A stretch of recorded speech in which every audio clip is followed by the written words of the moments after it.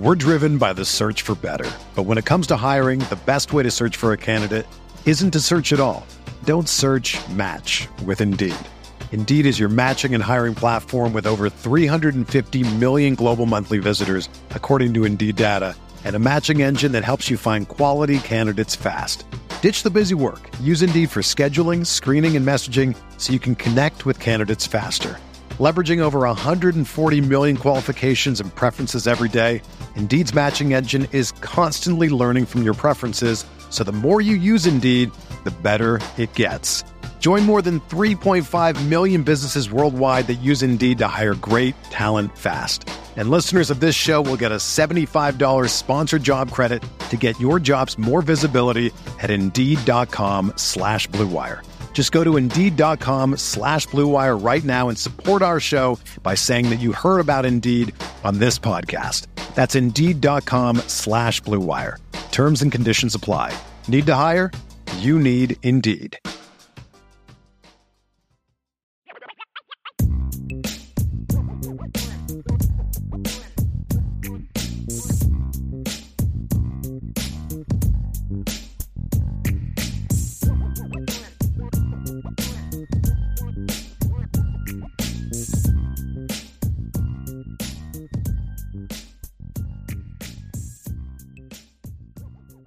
We kind of wrap up our show with our sort of our daily mailbag, and we'll obviously answer a lot of recruiting questions because that's what most of them were. But if you have some team questions and things like that you want to throw in there, you can go ahead and do that as well.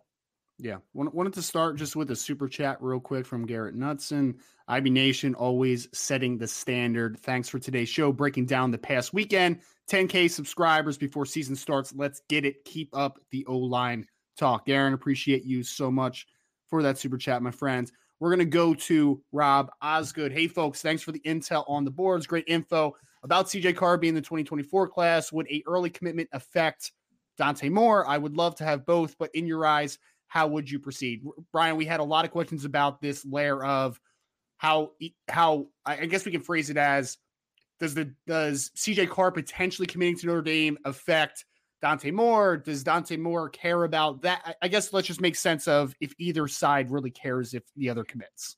I don't. It just rarely does, especially since Dante's the older one. I think if it was going to impact anybody negatively, it would impact CJ more than Dante because CJ is going to look at it like, well, Dante's going to have a year head start on me.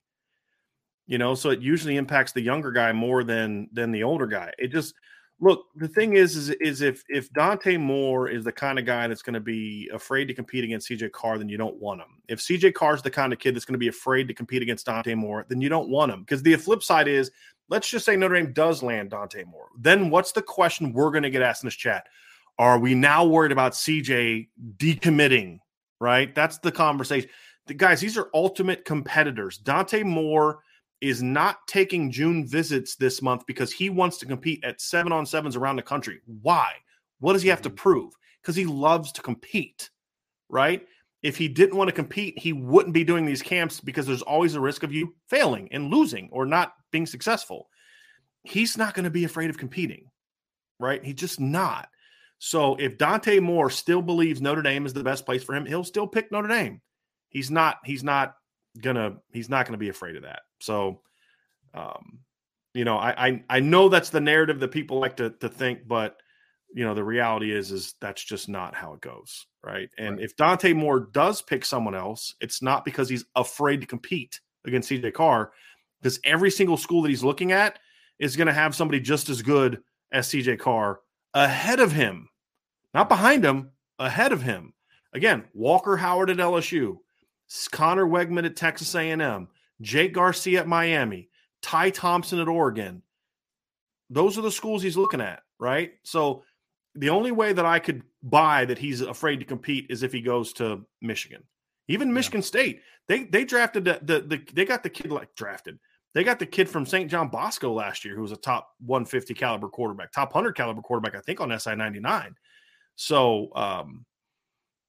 he's not afraid of competition. If he's not afraid of that, of guys who have a head start on him, he's not going to be afraid of somebody behind him. Right. Well, I mean, that was just that was my main thing is I could see someone being more looking forward than looking backward. I mean, why am I worried about the rear view? I have a year on this kid, right? In on being on campus and being a part of the program.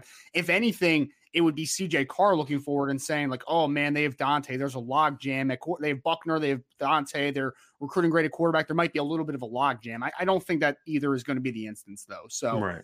It's a good question, Rob. I don't think that it really is pertinent to either player, to be honest. What I will say is this. If all things are equal, a depth chart can be a determining factor.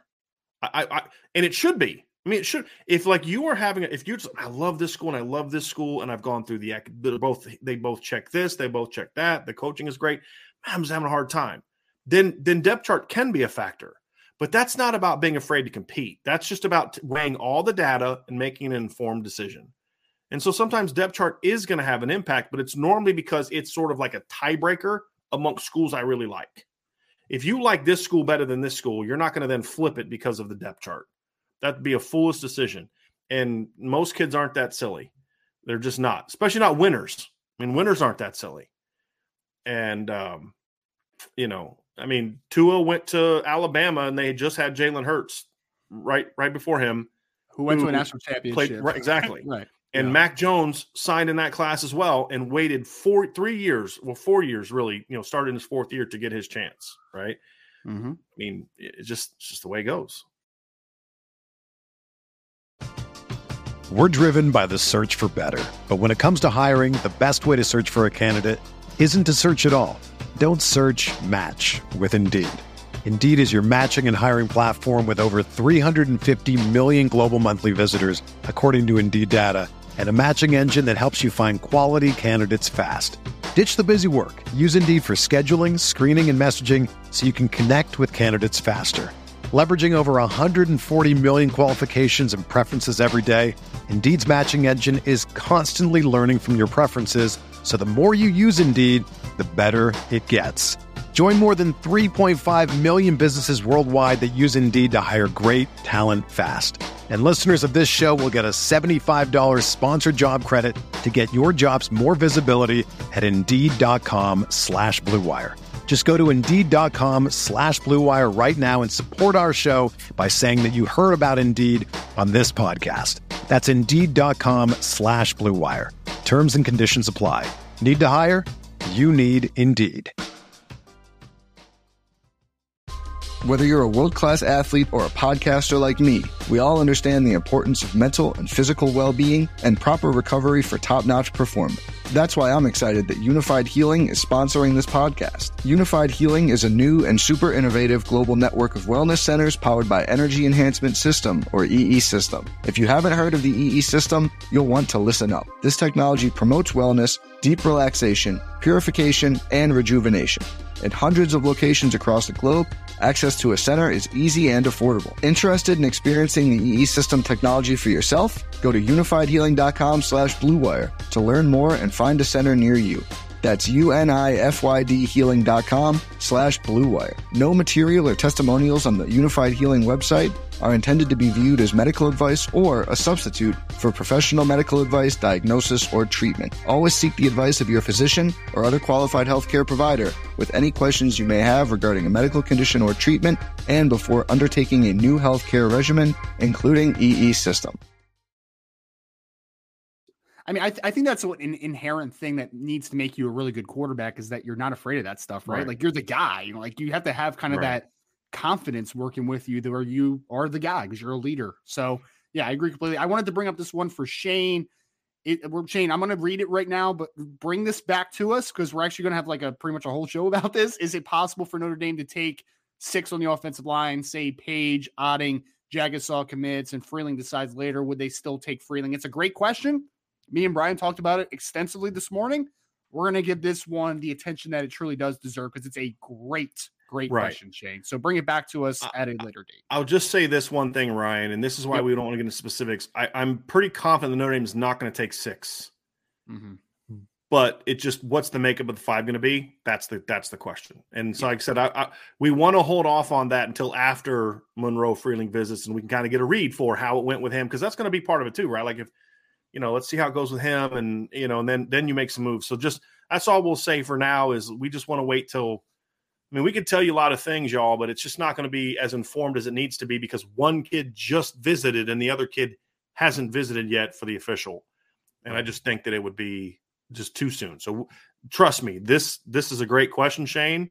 As Ryan said, we'll dive into it next week. But the reason why is because we just want to let those – we know where Notre Dame stands with Jagasol. We don't need a final visit for that. We feel good about it. But with Freeling, I feel like there's a lot more at stake in that visit. And that's why we want to just wait till that one happens until we really dive into that conversation. Absolutely. Now, Shane, it's a great question. Literally, me and Brian had a phone call about that earlier. So, yes, it's a great question. Fantastic.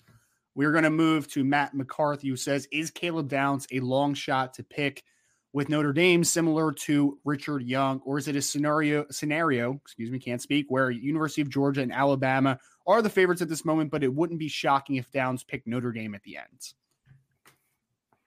I would not call him. I would differentiate between Downs and Richard Young. I would. I don't think they're going to get either of them, but I would be less shocked if Caleb Downs picked Notre Dame. I think Caleb Downs likes Notre Dame a lot. He's making his 4th visit to campus. Right. He's a high academic kid. It's just, I think at the end of the day, one school has a better track, 2 schools have a better track record of consistently putting guys in the NFL from the positions he wants to play. I think that's really what it boils down to. And distance. His brother's in North Carolina, his dad's in Tennessee, coaching, doing his thing. I just think those things are going to factor in. But as we said last week, just because the kid picks another school doesn't mean he doesn't love the other schools that he didn't pick. I think Caleb really likes Notre Dame a lot. I just think at the end of the day, Georgia and Alabama are in a better position. But if Notre Dame wins that one, I won't be shocked. I'll be shocked if they land Richard Young. It'd be a good shock. And it's not because Richard Young doesn't fit at Notre Dame or any of that stuff. It's just they got in it. I mean, they became a player. So it's hard to go from outside the top 7 to number 1 without some things happening. But that's I might be less shocked over the next month if certain things happen, and we'll dive into those as they happen. And they're about schools filling up and that kind of thing at that position than anything else. Yeah, no, and I mean Caleb Downs has been on the board, and he is it's kind of been. I mean, he's had interest in Notre Dame, like you said. He's been to school. He's been to the campus multiple times. When Richard Young confirmed the official visit, that was a shock to us. Like, let's be honest about it, right? Like, we were like, whoa, that's weird. Caleb Downs coming back to campus is not a shock to us. We know that he has some interest. Is it enough? He's got a lot of interest. Right. Exactly. So it's Richard Young would be a long shot. Caleb Downs would be a surprise is how I would kind of maybe label those. I'll put it, one is an upset. One is a shocker. Like getting All-time Richard Young shocker. is like App State beating Michigan. Sure. Notre Dame getting Caleb Downs is sort of like Ohio State beating Bama in 2014. Right? I mean, yeah, I was surprised by that. And Bama was up big early, and Ohio State came back and put it away late, right? Like, but you're not shocked that Bama beat. It was an upset, though, right? But you're not shocked that they beat Bama, but it was an upset. So that's what I would say. Maybe not App State beating them. I think that's probably unfair to Coach McCullough and the staff, but it's a pretty big surprise. It'd be a pretty big surprise. It'd be like an unranked team beating, Pitt beating, how about this? Pitt beating Clemson in 2016. How about that? A decent team, decent shot, but no one expected them to beat Clemson at Clemson.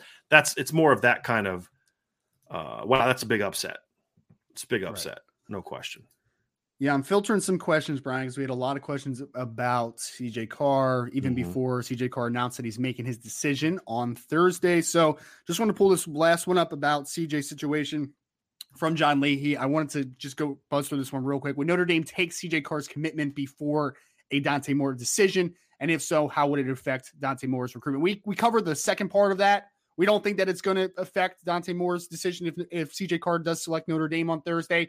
All I'm going to say about this is, yes, they would take his commitment from CJ Carr before Dante Moore. You don't have to worry about whether or not Notre Dame would or would not take his commitment if that were the decision on Thursday. Exactly. Not saying it is, but yeah. Yeah.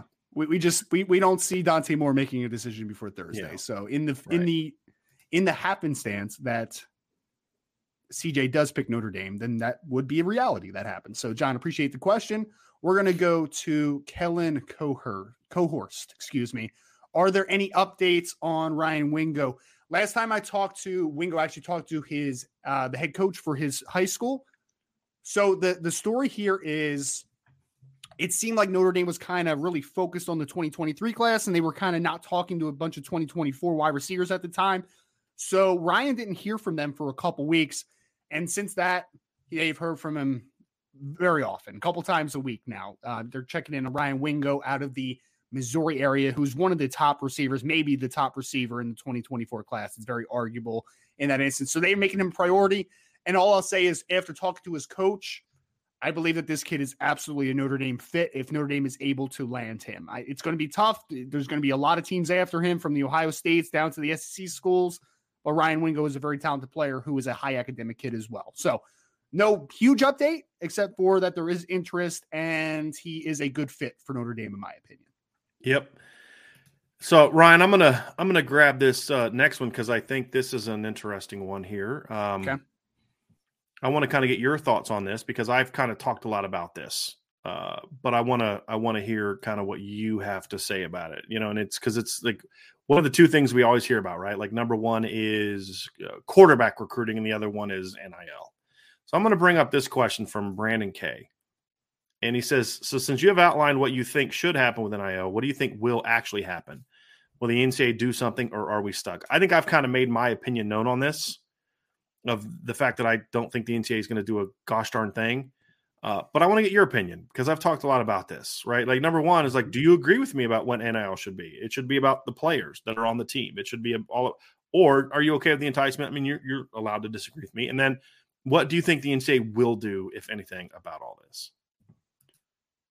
I mean, am I supposed to have faith in the NCAA doing something with foresight? I mean, we've already gotten past that, right? I mean, we talked about this, Brian, in the one show. I think both of us could have predicted that once NIL was on the table, that there was going to be some repercussions from a recruiting side of things, right? There was going to be some type of enticement that was going to happen in that regard. So I don't have any confidence that the NCAA is going to do much. My point of this is that there needs to be some type of formatting of the NIL thing, right? Like I want, and I've wanted for a long time, college athletes to get paid for their name, image, like this. I am all for that. All I'm going to say is the system that is currently here, or lack thereof, it's not working. It's not working. This is not what NIL was meant for.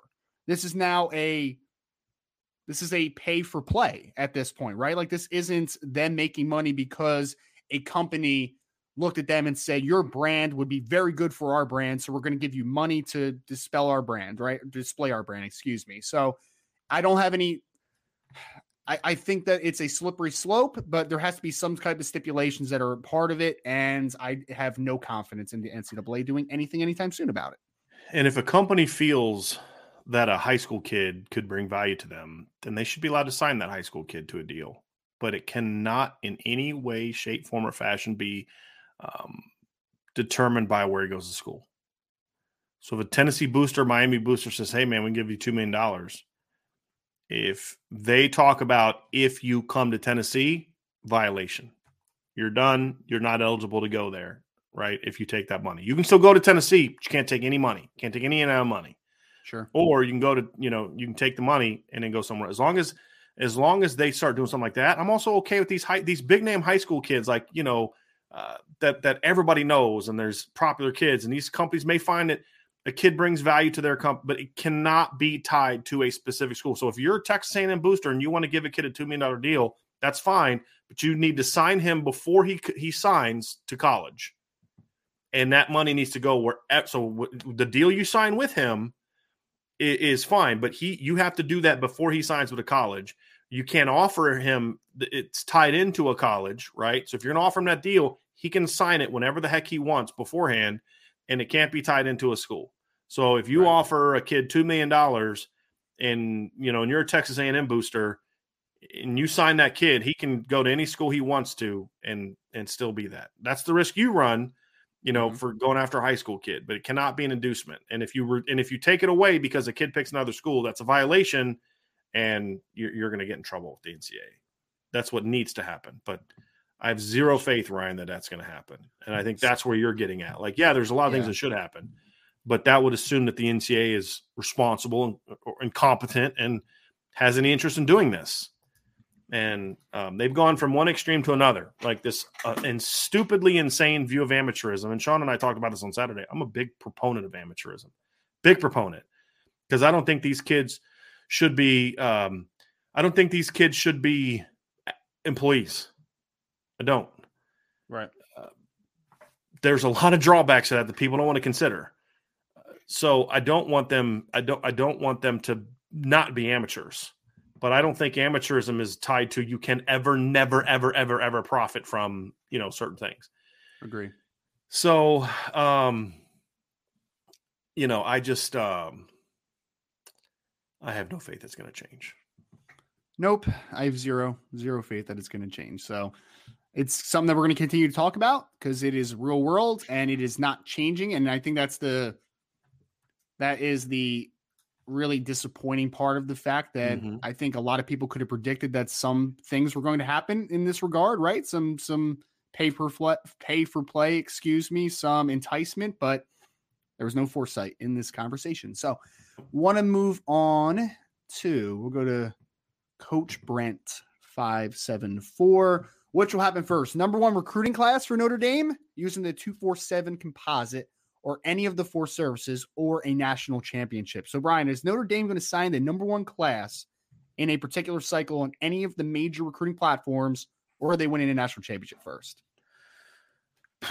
Boy, any of the major platforms, so any of the 4 services, that better include SI 99 and not ESPN. Otherwise, you need to jump that up to 5. But I will say this.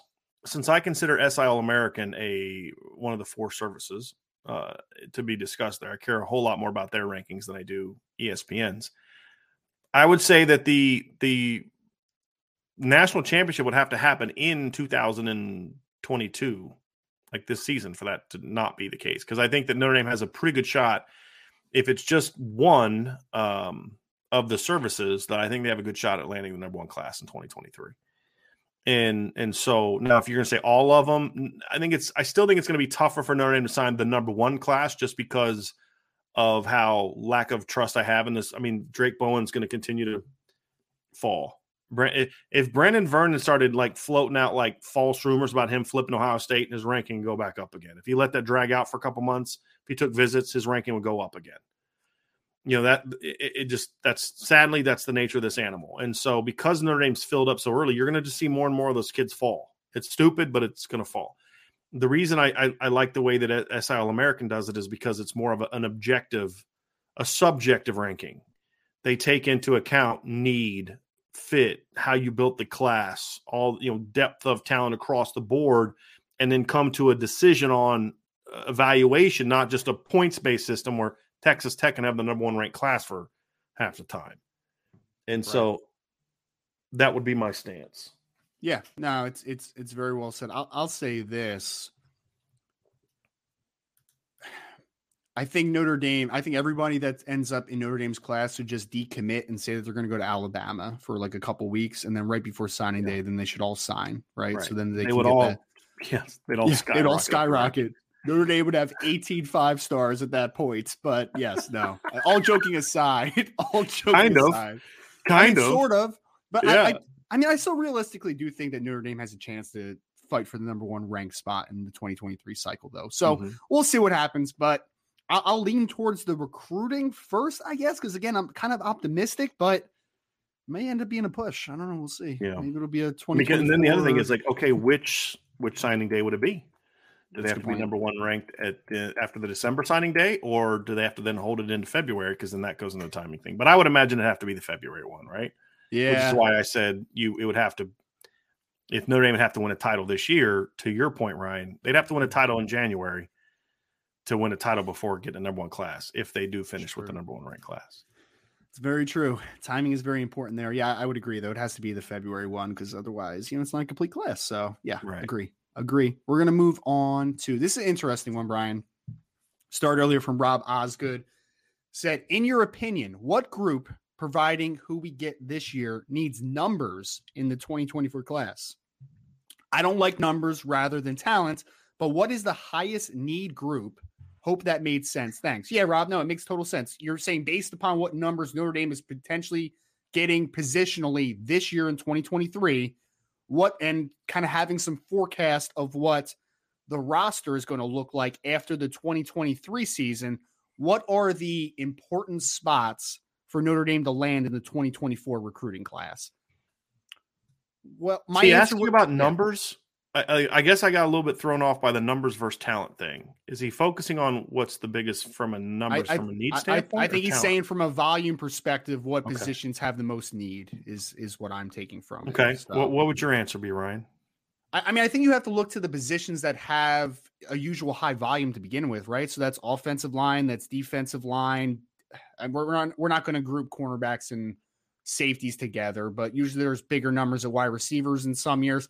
I'd probably say offensive line because I'm trying to think, right? So after the 2023 you're going to probably season, are you thinking you're probably going to need another 4-man class next year? Is that what you're saying? Probably, yeah. I'm thinking 4. I mean, if Notre Dame does go 5 this year, I think you could still get to a 4-man class next year because you have to have, again, some foresight with, is Blake Fisher going to be there in 2024? Is Joe Alt going to be there in 2024? Andrew Kristofic's probably going to be off the roster at that point. Maybe Zeke Correll. Like, you're going to be losing some guys, right? So offensive line is my immediate one. I'm thinking about defensive line too. I think like those are the ones that are in my head, like are butting back and forth a little bit, right? The defensive line versus the offensive line. It's the typical ones though. It's the ones where you usually get a high volume of offensive linemen and defensive linemen. So that's kind of my initial thought though. Because it's not going to be quarterback, obviously. It's not going to be running back. You're probably going to get 2 at most in most classes for a running back perspective. Maybe 4 receivers, depending on how this shakes out this year. Maybe. Yeah. I'm going to be honest about something. Yeah. I am emphatically, belligerently against ever taking 6 offensive linemen in a class. But I believe for every rule, there's got to be an exception. I honestly, looking at the 2024 offensive line class, it's a good class early, but it's. I would just say I would take 6 linemen in this class if I could get them, and it's rare. I would say that, but I think there's a couple enough guys, Pendleton, Otting, Page, that are projectable guys, and there's enough guys like Freeling and Jagasol who are maybe play really early kind of guys that could be in a similar boat to Joe Alt and Blake Fisher, that you could get some separation there and then take 3 next year. That's what I would do, which I say that to answer my question of, which is why I think D-line could end up being the biggest class next year. In that you signed 5 O-linemen last year. If you sign 5 again this year, and I think they're going to get to 5, it could be smaller group next year. Whereas I think they need another 4+ D-line class next year because I think you're going to see some departures from the current roster. You're going to see some guys go pro, stuff like that to where, I mean, it's not a guarantee Riley Mills is still going to be on campus when the 2024 class shows up, right? Sure. The Adam Muellers are gone. I mean, what's crazy is Tyson Ford will be a junior when that class shows up. The kid's never played it, never. It's nutty. Right? That's just, so I think I'm going to go D-line. If we're not going to include the secondary together, then I'm going to go D-line. Yeah, I don't think it's right to include safety and corner together, even though it can be interchangeable sometimes, but I'm just not going to do it. I think for this type of conversation, we could, for the same reason that we would put D-line together. It's not the same because D tackles and D ends have to play together, where secondary is a little bit different, but I think for this type of conversation, you could, but I'm comfortable not doing so. To be honest with you, I'm comfortable keeping it the way that we have. I guess one thing that I want to see with the secondary also is, do you get to a third safety? Do you get to 2 corners? Like, what did the number end up at? I feel like this is Rob, I feel like this is a great question, especially at the end of the cycle when we see exactly what the numbers are for each position, right? Like, we know where they want to get to, but I actually want to see like tangibly what number do they get to in this class, right? Like, I think that's important to talk about. Ryan, I have a question that I want to ask you. This is from Brandon with a super chat. Brandon wants to know, because I think I already addressed this earlier. So I want to ask you this question. Who are your top 2 2024 tight end targets that you'd like to see Notre Dame take and that they also have a realistic shot with? Yeah, the realistic shot takes it a little bit because, I mean, the real answer would be if it was anybody, I would throw Jonathan Eccles in there out of IMG, but I don't see that there'll be a big player in that one. Out of the players that I think they do have a shot at, I would say Jack Larson would be in there for me, I think, as a move tight end. And then I would want to get a little bit of size with him, right? So Martavius Collins is a kid that he hasn't gotten to campus yet. We'll see what happens with that one. Brady Pritzkorn was just on campus here, obviously, this past weekend. Landon Thomas, again, how serious of a one is that? So for now, of the reasonable targets, just because I don't know, I don't think they're going to get in with Eccles. I don't know what's going to happen with Thomas. I'm not sure about Collins either. So for those two, I'm going to go with Jack Larson and Brady Pritzkorn, who I think is a pretty interesting 1-2 tandem. You kind of talked about this early, Brian. It's like Pritzkorn is a 6'6", 220 plus pound guy who's going to be a massive kid. And then you have kind of the move piece in Jack Larson. I feel like those guys could play well together. So a realistic combo, I think that they make some sense. I think that's a great point, Ryan. I didn't really think about that earlier. Like, I'm told who my top two guys were. I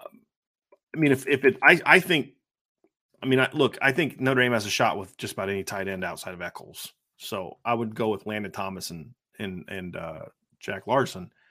Sure. But I think your point is if take away, how you rank them in your top two and all that kind of stuff. I like the idea that I like the thought of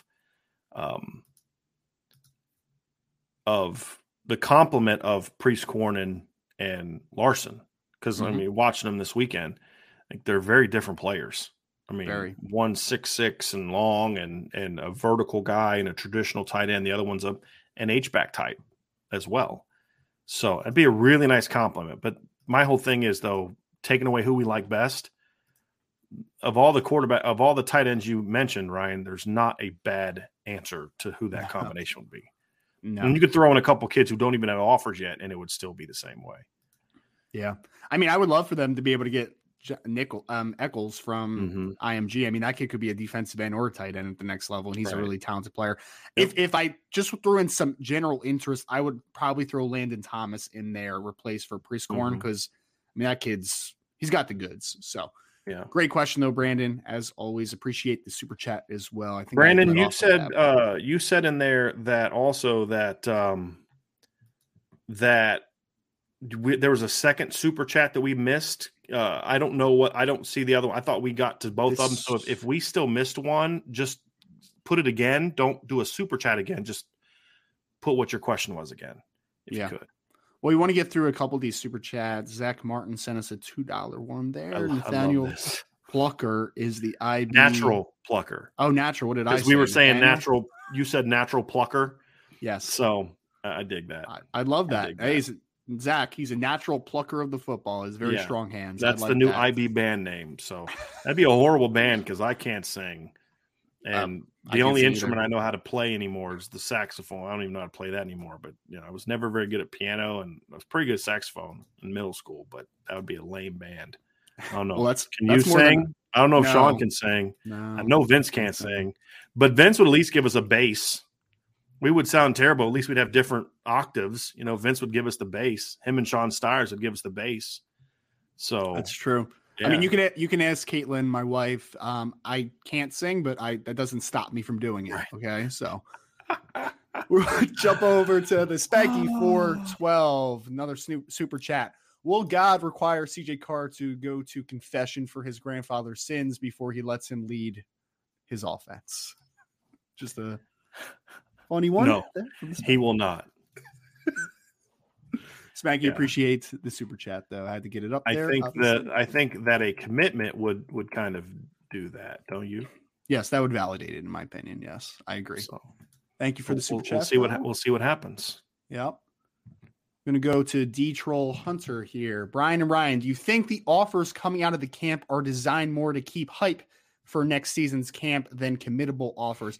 No, I don't. I mean, I think that for me, it's about the verifying what you saw on film, right? And just being comfortable with what you saw. And I think that a couple of these offers, again, we talked about Aeneas Williams today. He plays at a little bit of a lower level.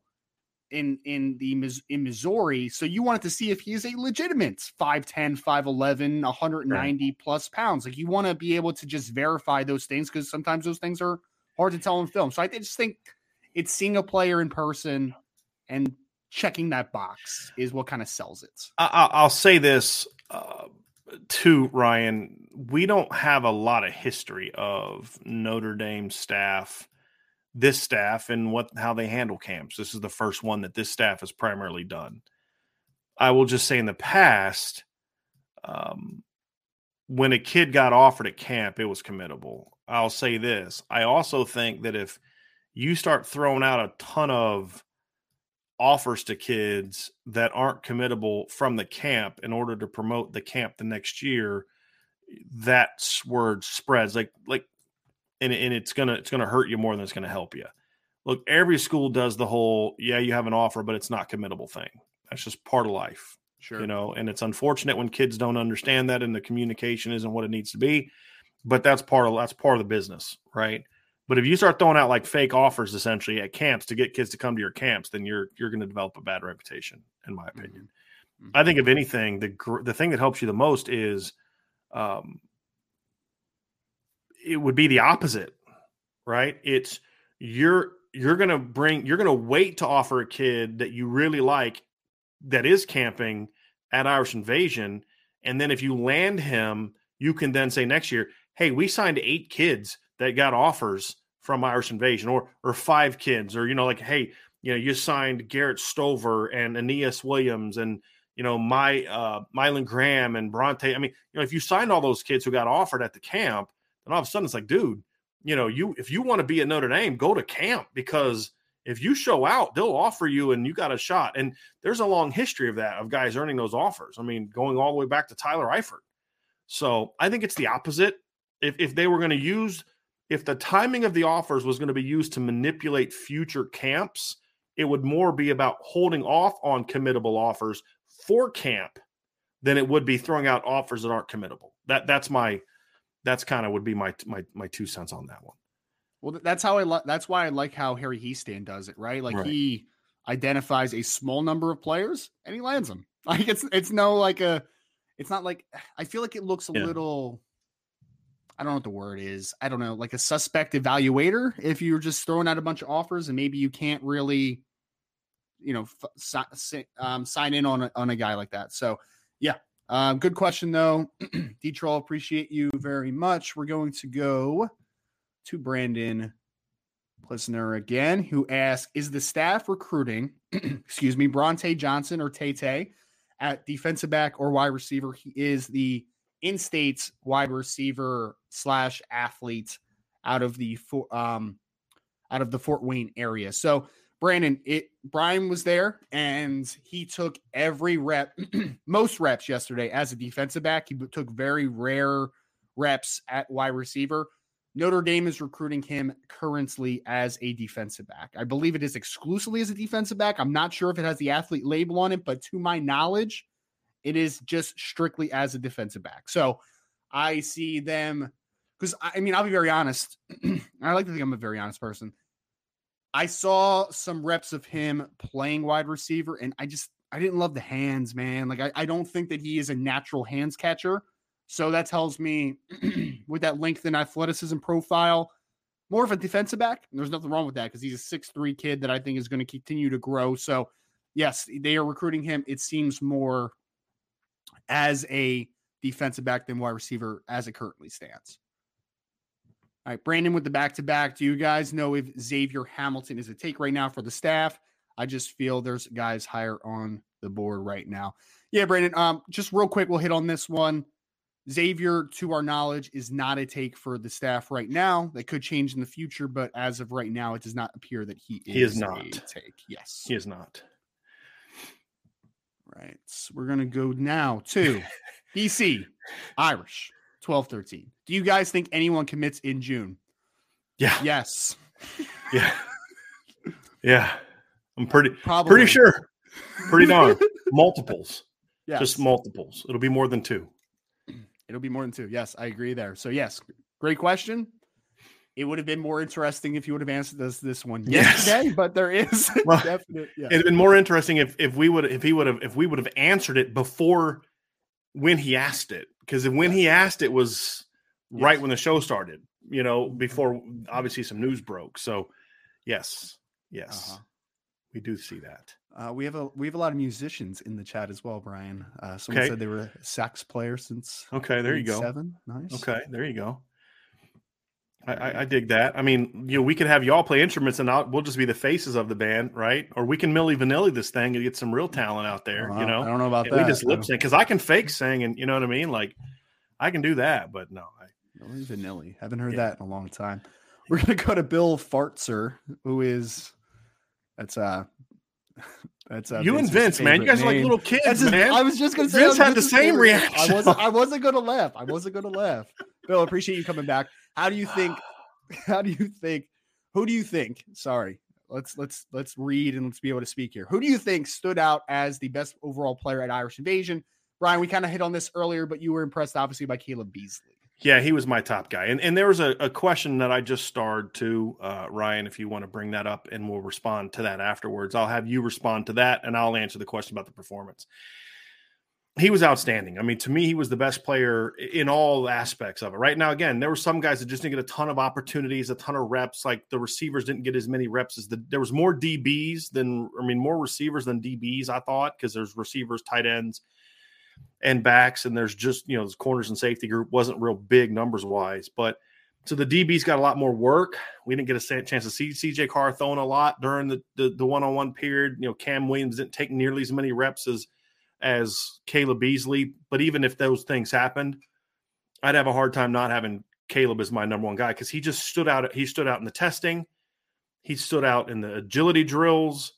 He stood out in the one-on-ones. He stood out from a character standpoint. He stood out from a engagement, showing leadership. I mean, just all the things that as a coach you look for. Caleb checked. I mean, the boxes like double checks. I mean, it's permanent marker. Them checks on the thing, right? Like, he was just outstanding. He was just outstanding. So, that would be my. I mean, there really isn't for me a number two that was close to him.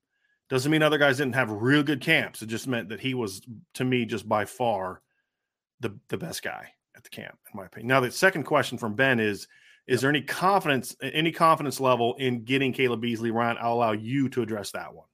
Yeah, Ben, I think right now they're absolutely in the conversation. Like Brian kind of illustrated earlier, it seemed like the parents were very much enjoying their time. It seemed they're high. Obviously, he's a high academic kid from a high academic household.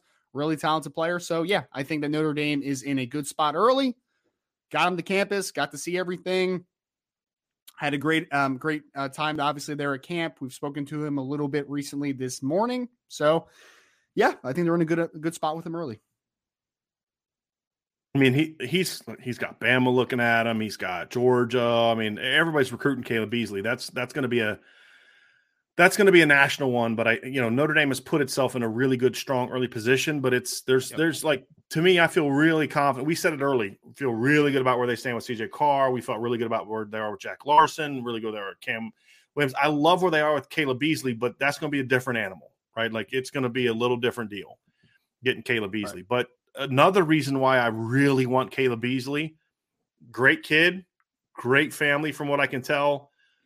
Great fit at Notre Dame, great player, but more importantly, I'll say it again, I want Notre Dame back in Tennessee more. Yes. And you got Prince Khalil. He can play well and shine. I want to see that one become a factor as well. Mm-hmm. And if you're able to get a Caleb Beasley to go along with it, that would be huge. Hey, it's Kaylee Cuoco for Priceline. Ready to go to your happy place for a happy price? Well, why didn't you say so? Just download the Priceline app right now and save up to 60% on hotels. So whether it's Cousin Kevin's Kazoo Concert in Kansas City, go Kevin, or Becky's Bachelorette Bash in Bermuda, you never have to miss a trip ever again. So download the Priceline app today. Your savings are waiting. Go to your happy place for a happy price. Go to your happy price, Priceline. With threats to our nation waiting around every corner, adaptability is more important than ever. When conditions change without notice, quick strategic thinking is crucial. And with obstacles consistently impending, determination is essential in overcoming them. It's this willingness, decisiveness, and resilience that sets Marines apart. With our fighting spirit, we don't just fight battles, we win them. Marines are the constant our nation counts on to fight the unknown. And through adaptable problem solving, we do just that. Learn more at marines.com. I wanted to pull this one up from Tommy off the subject here. I can play Hot Cross Guns. I think it's Hot Cross Buns on the recorder. Oh, he did correct himself after that. Yeah, I could too, Tommy. I have no idea what that means. You don't know? You don't know that? No. Okay. Well, in school, we had to learn how to play. Again, Ryan? What was it again? I don't want to do it again. Okay. Just wasn't sure. Maybe I'll figure it out the second time you do it. Hum when you say Hot Cross Buns, but hum it, and that's what it sounds like. Okay. Gotcha. Yes, but when I was a kid, we had to play the recorder in music appreciation, and that was the song that everybody played. So there you go. Okay. Tommy. Similar childhood, I think, sir. Never heard of that. Yeah. Another CJ Carr question. Why not? The world famous Scotty Nitro. Where would you rate CJ if he was in the 2023 class? Just so unfair, man. Right. They're just a year difference, right? Like, it's just very unfair. Other guys have a year of physical development on him. I'd still probably put him in the top 50, but it would definitely be at the bottom of the top 50 because it's such a loaded quarterback class. But, it's hard to do that. I mean, he's 50 to 60 probably because, again, he's a younger and year development and all that kind of stuff. So I would not do that. I would not push to reclassify him. I would not do any of those things. I would let him develop at the right time and the right pace. I'm not a huge fan of kids reclassifying. I think I've said this before. If I haven't, I'll say it now. I'm not a big fan of kids reclassifying. I don't mind graduating early. I'm not a big fan of the kids reclassifying. More like not morally, but like just big picture wise, I'll keep letting your body grow. Keep letting your mind grow. Enjoy your senior year as much as you can, and do prom, do all that stuff. Go to the beach with your friends and live your life. Right? I mean, there's nothing wrong with that. I would just say that for me, there are certain exceptions to the rule. I think, especially for non-football sports, like I had no problem when Olivia Miles reclassified, to play basketball because the physical gap between a junior in college as a basketball player and a junior in a junior in high school as a basketball player isn't as great, in my opinion, as it is in football, where there's a risk of injury. There was no risk of injury to Olivia Miles because she skipped her senior year basically to go to Notre Dame. I didn't think that there was. Right.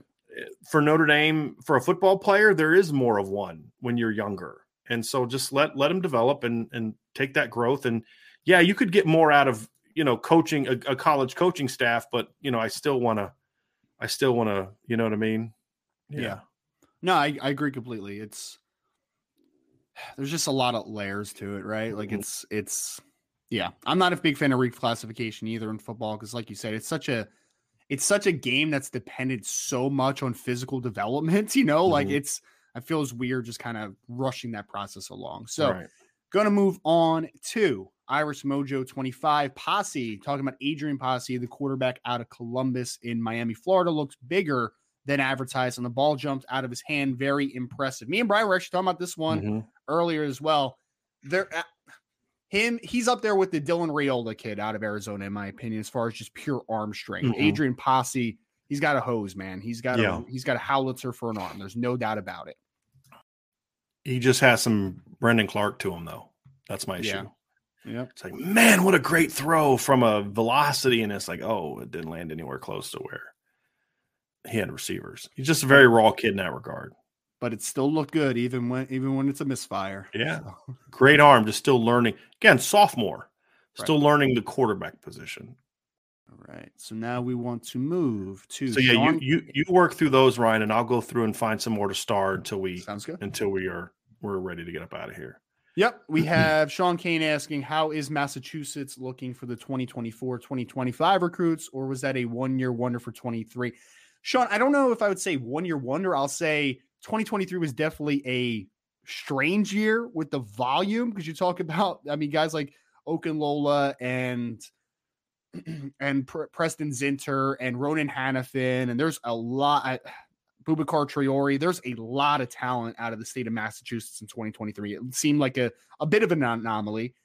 2024, you do have Gerby Lamberts, who is an offensive lineman that has been offered by the staff. I think there's still only 4 offensive linemen that have been offered by that we know of. That we know of. Yeah. So 2025, I haven't really looked too much forward to the Massachusetts area, but I'll say Gerby Lambert's another talented one. I would be surprised, though, if the numbers in 2024, 2025 are as high as 2023, because I just think it was a little bit of an anomaly, just slightly. All right. We are going to go to this one. Bobby, yes. Bobby, I'm going to read this again, but again, we're going to talk more about this next week. What do we take both Page and Otten before Jagasaw and Freeling decide if we land the first 2? What do we do if the latter 2 went in? Bobby, again, I'd say great question. Stop back with us next week. We're going to be talking about what that class will look like. Because I think a lot of it's going to have to do with how the visit goes. I mean, that's the reason we're ducking the question. Not ducking the question, but that's the reason we want to put it off. Is I think it's just going to depend on what the vibe you get from Monroe Freeling is. If you feel like, you know what, this isn't going to end anytime soon, then you may feel like, okay, maybe you have a different decision to make than like, you know what, I think we really knocked it out of the park with this kid, and we got a great shot. So let's see how it goes, right? So it's why we're going to wait till next week. We were going to talk about it today, but a lot of it would have been conjecture and our opinion, and we want to be able to we're fine doing that, but I just feel like in this situation with Monroe Freeling coming next week, it'd just be better for all of us to let's see how that goes and then discuss it on Monday. It'd be much more of a we'll be dealing with more reality than behind that conversation than the other. Yeah, so we're going to kind of fast forward through some of the offensive line questions. We will save those all. And John, I appreciate this. I saw John Arundel put the super chat out of asking about, CJ Carr and Dante's recruitment. He then saw that it had been discussed earlier. So he said he's going to go back and listen to that later. But I still wanted to at least bring your super chat up to thank you for the super chat very, very much. Yeah, John, we really do appreciate that one. I know, Brian, we talked a little bit just about Caleb Beasley a second ago, but Gary Knutson asked. Take that down. Oh, no, you're fine. How did the DBs look this weekend? So you mentioned Caleb Beasley. We mentioned Bronte Johnson. Was there anybody else that stood out in a good or bad way? Or I don't want to say bad way. Yeah, there's a couple kids I liked, but not necessarily Notre Dame liked, to be honest with you. There was a 24 corner, and I'm trying to pull up the thing that I wrote this morning because his name escapes me for the second, but he was a really good player, just was small. Mm-hmm. And, that was kind of my issue. He was just undersized, and so that would get him in some trouble. He's a really good football player. There was a kid from D.C. that was there that was solid. Nobody that really stood out to me like, oh, man, like I remember when like Jalen Elliott was here, Devin Studstill was here in the same group. And you're like, wow, you got to get these kids, right? Like, man, you definitely got to go after them. I mean, I didn't really see that, and but there were some good players there. I'm trying to find this kid's name real quick. So just give me a second. Jameer Benjamin was the kid. He was a really good football player, really good technique, really competitive, really quick feet, but he's just like 5'10", and he doesn't have great speed yet. And he's a Michigan kid. And then Jacob Oden was there, and he had some good moments. He had some good moments, but he wasn't quite as tall as I had hoped he would be. And, he's a good player that I would continue to recruit, but he's just not a guy that I would take right now. I would want to see him go into his junior year, continue to develop as a player. And I mean, the only guy that I would take right now for sure that was there this weekend is Caleb Beasley. Bronte Johnson, again, he's got some other things he's got to work out and all that, but he'd be the next one. But after that, there's nobody that I would definitely take that was there this weekend for me. There was like a kid that we talked about, like Miles from Chicago. Really liked the kid a lot, and I was impressed by him, but he was more he wasn't necessarily a Notre Dame liked him. You know what I mean? At least not yet. Because, again, we're talking about rising juniors. Yeah. But, that's kind of what I saw yesterday. Important to keep noting that we're talking about kids that are not even juniors. And some of these kids are going to, just make huge jumps over the next 2 years. And you're like, boy, I wish you could have taken that kid 2 years ago. But you can only go off of what you see now and what your projection is. And some guys that look like studs are already kind of hit their threshold. Yeah, this is who they're growth spurts. Yeah, this is who they're going to be. Hey, and real quick too, I want to tell people sometimes people jump in the chat late. We're now 2 hours and 13 minutes into this show, right? And sometimes people jump in and they didn't hear the first part of the show where maybe we talked about something, right? So if somebody asks a question that's been addressed or multiple times, just let them know, hey, look, just no big deal. It's already been talked about. It's a big beginning. Don't jump down their throat, okay? Because it's not like they're sitting there. It's not like John was listening for 2 hours and decided, I think I'm going to ask this question again because I forgot what the answer was. People jump in late, right? So there's no need to jump down their throat if they're just asking a question, especially if they give a super chat because they're helping support us. So absolutely. we don't really, again, appreciate the fact that we're trying to clean that up, but just we don't need to respond that way to people. But we certainly, like I said, appreciate the super chat very much. Absolutely. Here's a different one, a layer of potential CJ Carr. Travis Connor asks, if they land Carr, does it take a little bit of pressure off the 2023 wide receiver recruiting as you'd feel more confident in getting game ready guys in 2024?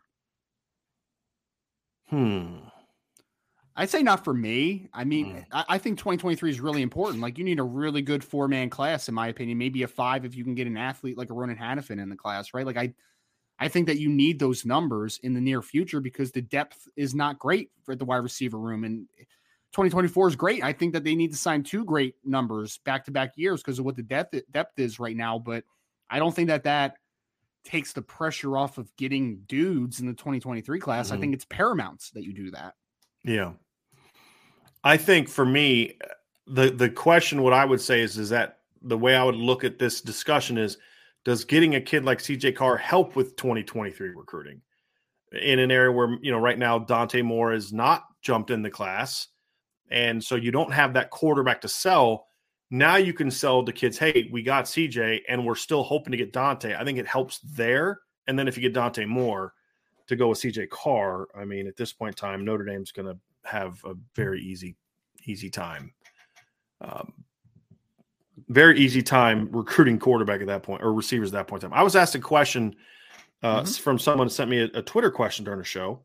Okay. And it was, is CJ Carr mobile and athletic enough to be mobile when in trouble? Yes and yes. He's a good athlete. And that's one of the things I talk about at the beginning of the show. He's much more of a runner in high school than Dante Moore is. I mean, I wouldn't call him a dual threat guy.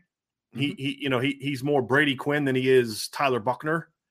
But he's a mobile quarterback. He's going to run for a couple hundred yards a year. He's going to be a move the chains, like not quite what Ian Book was, because I think Ian kind of ran himself into trouble at times, but he's going to be able to get out of the pocket if he needs to. He's a guy that you can run read zone with. If you need to, 3rd and 4, he can pull that sucker and run. He's a good athlete. That's why I use the lacrosse comparison, Ryan, because like he's like that lacrosse type, that strong, kind of twitchy lacrosse kind of athlete, lacrosse build. And for people that know anything about lacrosse, and again, I don't know the game, but I know the athletes. Right. And they're usually like taller, stronger. I mean, you got to be pretty strong to play lacrosse. You got to be agile. You have to have really good feet. You have to have some speed, because they got to run, down and back and forth. And that's why I like that comparison for him as a quarterback. I think that's he doesn't have Tyler Buckner's speed. He's not the runner that Tyler Buckner is, but he's a kid that can manipulate the pocket, move the pocket. And if there's a hole, he's going to run and he can go. He's not Jack Cohn as an athlete, right? He's a good athlete. There's no doubt about it. Yeah, not many people are Tyler Buckner athletes. No, definitely not. Definitely not. So I want to bring up Tyler Bedwell, who says, why did Cade McNamara leave the Notre Dame class way back then? Is there a potential we see another situation like that with CJ Carr, i.e. committed for well over a year, then bounces last minute?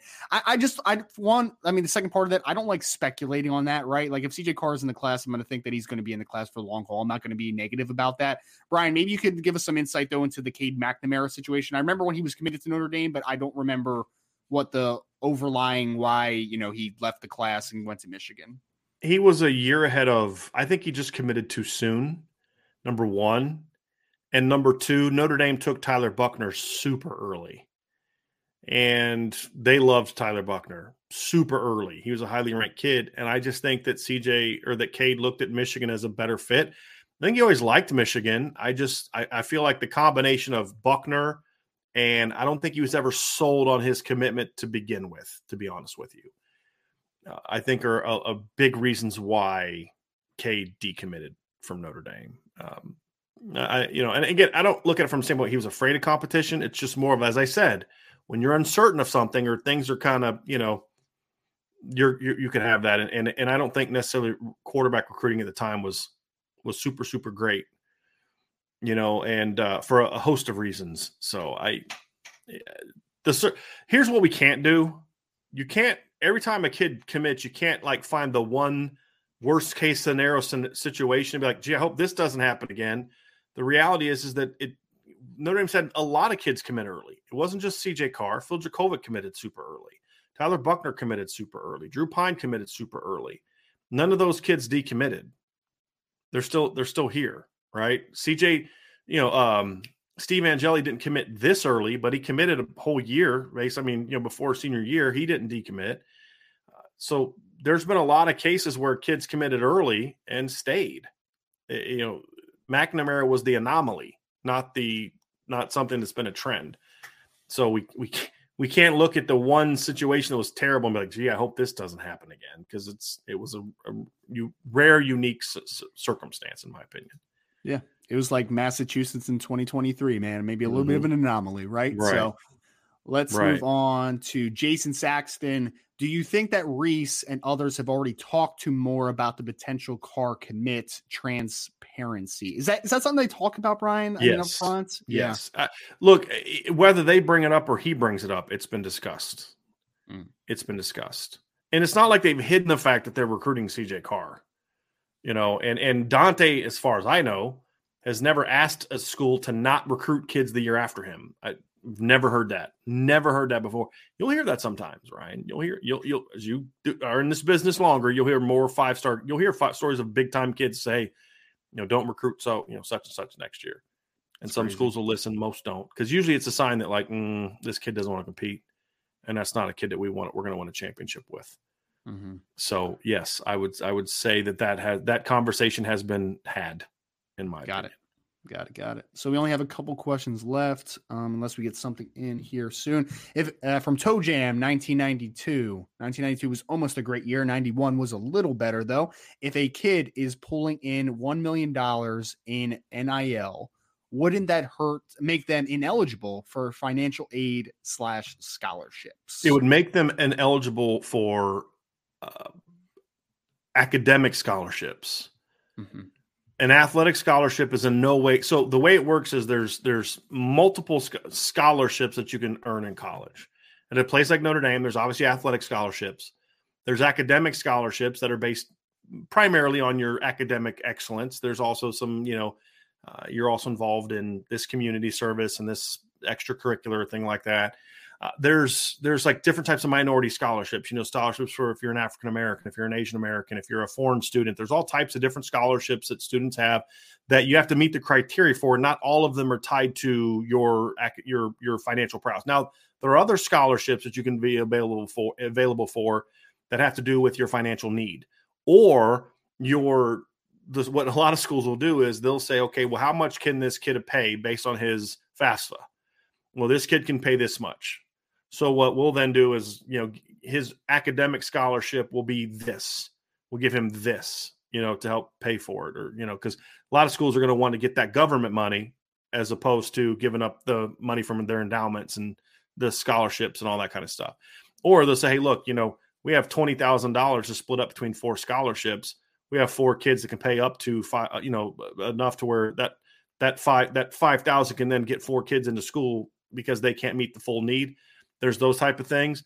Those things are in no way, shape, form, or fashion have anything to do with athletic scholarships. You do not get punished or helped or aided by your academics in regards to an athletic scholarship or your financial situation outside of, are you eligible to receive it academically? As long as you're eligible to receive it, there's no you get more of a athletic scholarship because you're here, or less of an athletic scholarship because you're here academically. As long as you're eligible, you get whatever the NCAA, GPA test score thing is, then you're good to go. So they're different. They're different types. It looks like we are down to our final question from Brandon Plesner. Cam Williams versus Nick Marsh. Could they both be takes? Would they both be takes? Who do you like more? How do they compare? Brian, I think for me, they're completely different players. Nick Marsh is a 6'3", kind of long, more of a boundary type receiver. We've talked about Cam during the show. Cam's more of that Lorenzo Styles, silky smooth guy that's going to probably play more to the field, but maybe could play into the boundary at times, but not a traditional boundary type wide receiver. Nick is great with the ball in the air, has great length, physicality at the catch point. So they're just different players, Brandon. I'm always personally, and this is a little bit of a bias thing, I'm always going to prefer the guy that can do more. So I kind of just think Cam could do a little bit more from a route running perspective, from a alignment perspective. So I'm always going to prefer that guy a little bit to just the traditional boundary player. But we've seen traditionally the boundary spot has been a very important element in Notre Dame's offense, and they need that type of player. So different styles. I guess Cam I would prefer just slightly, but Nick is a very talented player as well. Would they both be takes? Well, it's a question that we'll have to answer at a later date, right? We're still kind of working at their wide receiver board's pretty big to start so far in 2024. So we'll get the information on there. But right now, I think that they're both very talented receivers in 2024. Yep. There you go. I agree with what you said, by the way. Then just this last one real quick. Terry Tyler, did Charlie Jones enter the portal? He did. That's the receiver from Iowa. He did enter the portal. I do know that I believe that Notre Dame had some interaction with him, but everything that we've heard is he's going to be going to Purdue, not Notre Dame. So that's where we're at. So Ryan, I think that's it, man. So why don't you go ahead and take us out of here? All right. Well, appreciate everybody again for joining us today. Before you leave, if you could please like, subscribe, hit the notification bell, and share this podcast. We hope everybody out there enjoyed the recruiting hour here today on Monday. I am Ryan. This is Brian. From all of us at Irish Breakdown, we thank you again for joining us today on the Irish Breakdown podcast.